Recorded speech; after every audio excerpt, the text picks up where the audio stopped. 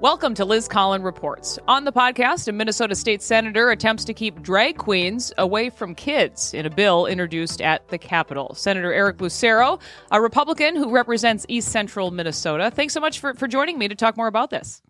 Well, thank you for the opportunity to join you. It is definitely an important topic, as many of the things are happening down at the Capitol this session. And I say that it's kind of difficult for me to wrap my head around that we even have to have this conversation. Hard to believe this day and age, but explain what you're hoping to accomplish with Senate Bill 933. Well, and you're spot on. It truly is a sad testimony to where we've come, where we've degenerated, in my opinion, as a society to the present state. So as we look back the last number of years, we've seen an incremental approach by radical progressives to go after our children, targeting their minds and introducing them to topics that are not appropriate. And as we've seen recently now, whether it be in public libraries or other venues, children are being exposed to the performances of drag queens. And what my bill seeks to do is to classify these performances as adult entertainment. You posted what I would call a disturbing video to go along with this push for the bill and getting parents to sign a petition in support. But it shows parents cheering their kids on, giving drag queens money. We've done plenty of stories on this kind of thing here at Alpha News, too. But there really is no restrictions on this kind of thing in Minnesota, correct? Well, and, one wouldn't think that would have to restrict this type of content from being exposed to children. But, yeah, that's just another testimony to where we've degenerated in our society. So, yes, it's been a longstanding practice in Minnesota statute to prohibit adult entertainment and sexual performances from being in certain locations in certain cities, and certainly protecting our children from being exposed to such inappropriate content that this hasn't been part of the classification. But yes, we've gotten to a point now where absolutely that's what we need to do, is to classify these sexualized grooming performances as adult entertainment. Again, not to just protect the safety of our children physically, but to protect their minds, because that's what these performances are doing, is they're targeting the minds of our children, desensitizing them, and making it so that our children are more receptive to this, again, unhealthy sexual behavior.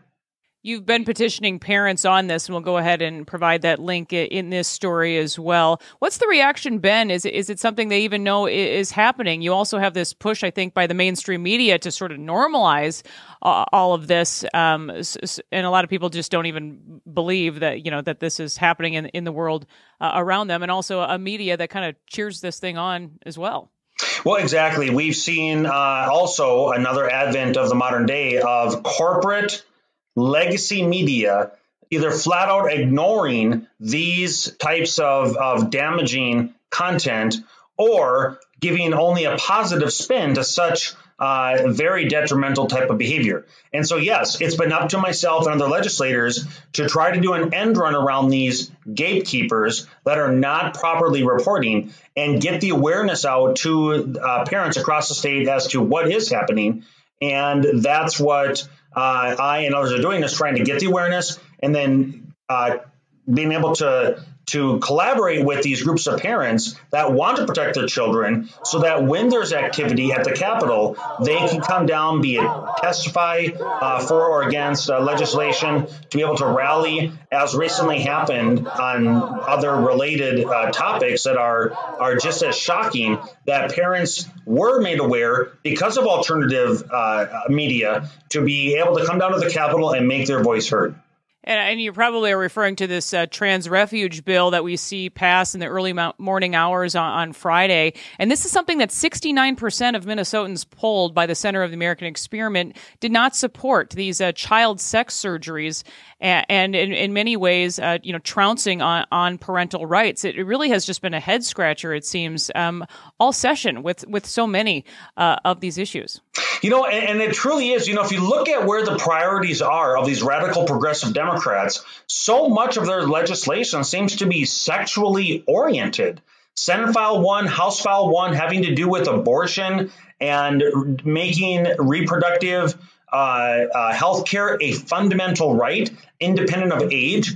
And so you've got children that are now, per state law, by radical progressive Democrats, able to make changes to their body that are not reversible, and do so without parental consent or even knowledge. Then with this most recent bill that you just referenced, where parents did come down and try to make a trans refuge, because the radical progressives are so out of the mainstream.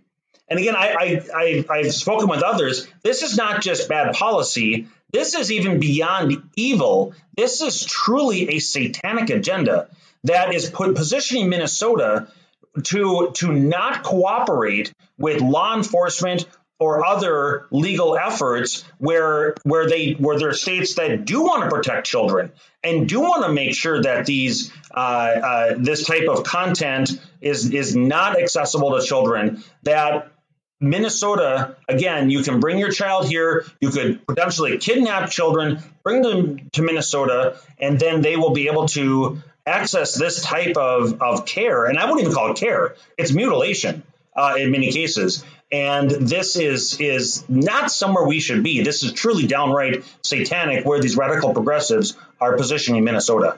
Turning your attention to the budget now, the Democrats have decided to spend the nearly $18 billion surplus, after all.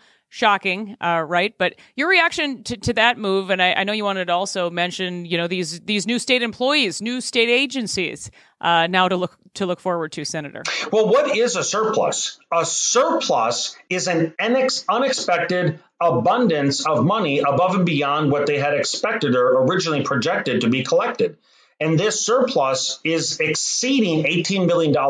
So that $18 billion is over collection from hardworking taxpayers. Then, instead of rightfully giving back that money to whom it was over collected, radical progressives believe that they can spend other people's money better than they can spend themselves. And so they've made the decision to spend $17.9 billion of that budget. What are they going to spend it on? Well, they're going to create new agencies, and they're going to expand existing agencies to the tune of 2,300 new state employees. These are state agencies that are already bloated, that are already inefficient, and they want to just simply double down and make it even worse, growing government on the backs of over-collected money from taxpayers, when taxpayers themselves are struggling just to get by in their day-to-day lives due to inflation, increased taxes, and the other types of expenses that are in their lives. This is just downright sickening what the radical progressives are doing with this surplus. And how worried are you that this is it for many businesses, especially small business owners in Minnesota, that they're just going to move, call it quits, go to South Dakota, go to Wisconsin? Well, last December, we've had mainstream media report that for the second year in a row, Minnesota's population has stagnated. People are already recognizing this is a very hostile place to live, work, or visit. And so people are leaving. And the same is also true of businesses. I receive communications. I've spoken to other colleague legislators in both the House and the Senate who receive similar communications, not just from people that are leaving, but business owners.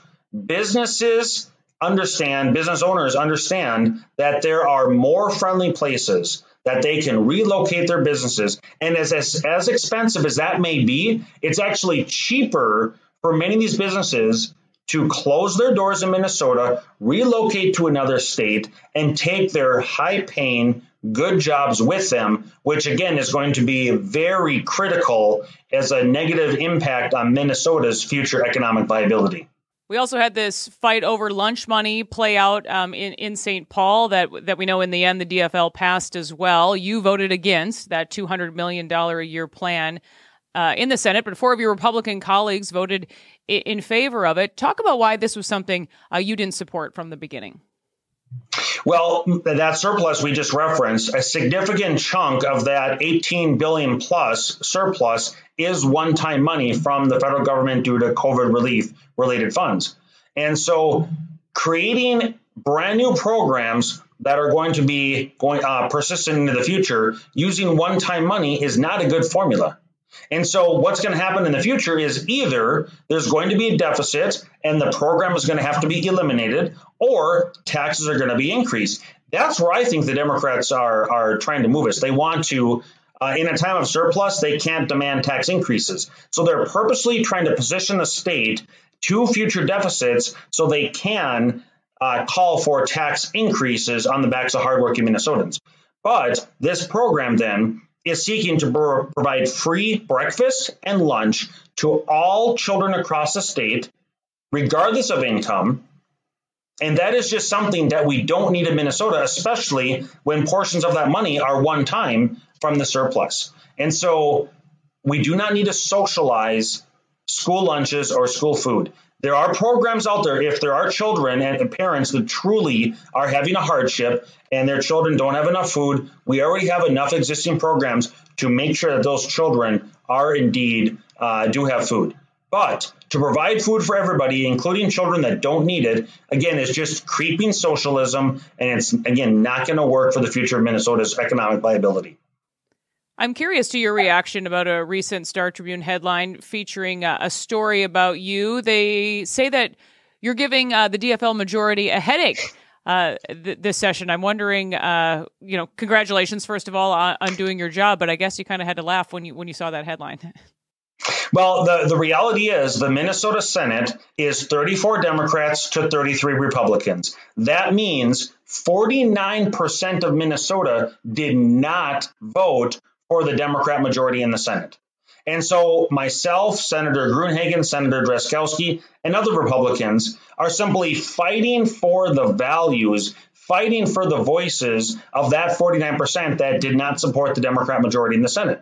And so what I call standing up for the Constitution, standing up for the truth, advancing parental authority and family values, Democrats call a headache. The Star Tribune and other mainstream media calls a headache. That's the laughable part. All we're simply trying to do is fight for the rights of smaller government and constitutional principles. If that's a headache to the Democrats, well, then they need to realign their priorities to get in line with the great founding principles of this country and state. On that note, Senator, this session we know has been moving at a breakneck speed with all that's gone on. You've been around for a while in the House, first of all, and that was in 2014, so about 9 years now at the Capitol. Just compare, what you've seen in sessions past to what is playing out this session. Yeah, I've had the privilege of serving in the legislature for 9 years, as you just mentioned, and in that time, I've been in both the majority and the minority. And this is something that I've not seen before. It's this majority, this extreme radical progressives are moving legislation so fast for really one primary reason. And that is they're relying on the corporate legacy media to not report what's happening so they can advance this and get this extreme legislation signed into law before Minnesotans, hardworking people across the state are aware, and then it'll be too late. And then doing it as early as possible so that before the next election comes, people will have forgotten. So it's either people aren't aware of the agenda, they're moving so fast, or it's moving so early in the session that people will have forgotten. As we close here, I wanted to spend a bit talking about education, something I know you're passionate about, but private schools across the state are booming, and you've pull no punches on this. You're very active on Twitter pointing this out and Facebook as well, but we have dismal test scores in public school. Where Minnesota really used to lead the way. What fixes this mess we seem to be in now in this state? Well, here's the solution. We need to empower parents to be the decision makers for their children's education. Now, that can go by any number of names. I don't care what you want to call it. It could be tuition tax credits. It could be vouchers. It could be however it's called. But one of the silver linings of the COVID era has been parents were able to look over the shoulders of their children and view firsthand the curriculum and content that their children are being exposed to. And many parents became very upset because it is not the quality. It is not the type of content and curriculum that's going to allow our children to excel either academically or into adulthood. Now, when we compare Minnesota to other states, we are falling behind. When you compare Minnesota to other countries, Whereas other countries and other states are focused on reading, writing, and arithmetic, we've got the most powerful and influential union in the state, Education Minnesota, that comes to the Senate Education Finance Committee, of which I'm a member, and they are promoting divisive content focused on extreme topics, CRT, and gender confusion. It is not going to be helpful. It is not going to allow our children to excel and compete with children in other states or other parts of the world in this global competitive workforce. And that's the devastating thing. By the time that people actually are able to be aware of this, it might be too late for the children. That's why I'm among others that are really pushing to empower parents to make the best decisions. And that is the reason why homeschooling and private schools are flourishing in Minnesota, because people are realizing government schools are not delivering what needs to happen for their children. Well, Minnesota State Senator Eric Lucero, we're very appreciative of your time. We know it's a busy time to connect at the Capitol. So thank you so much for being my guest today. Well, I appreciate it. Always a pleasure to join you as we continue fighting for the truth and the future of our great state. Thank you, sir. And that'll do it for this episode of Liz Collin Reports. We will see you next time.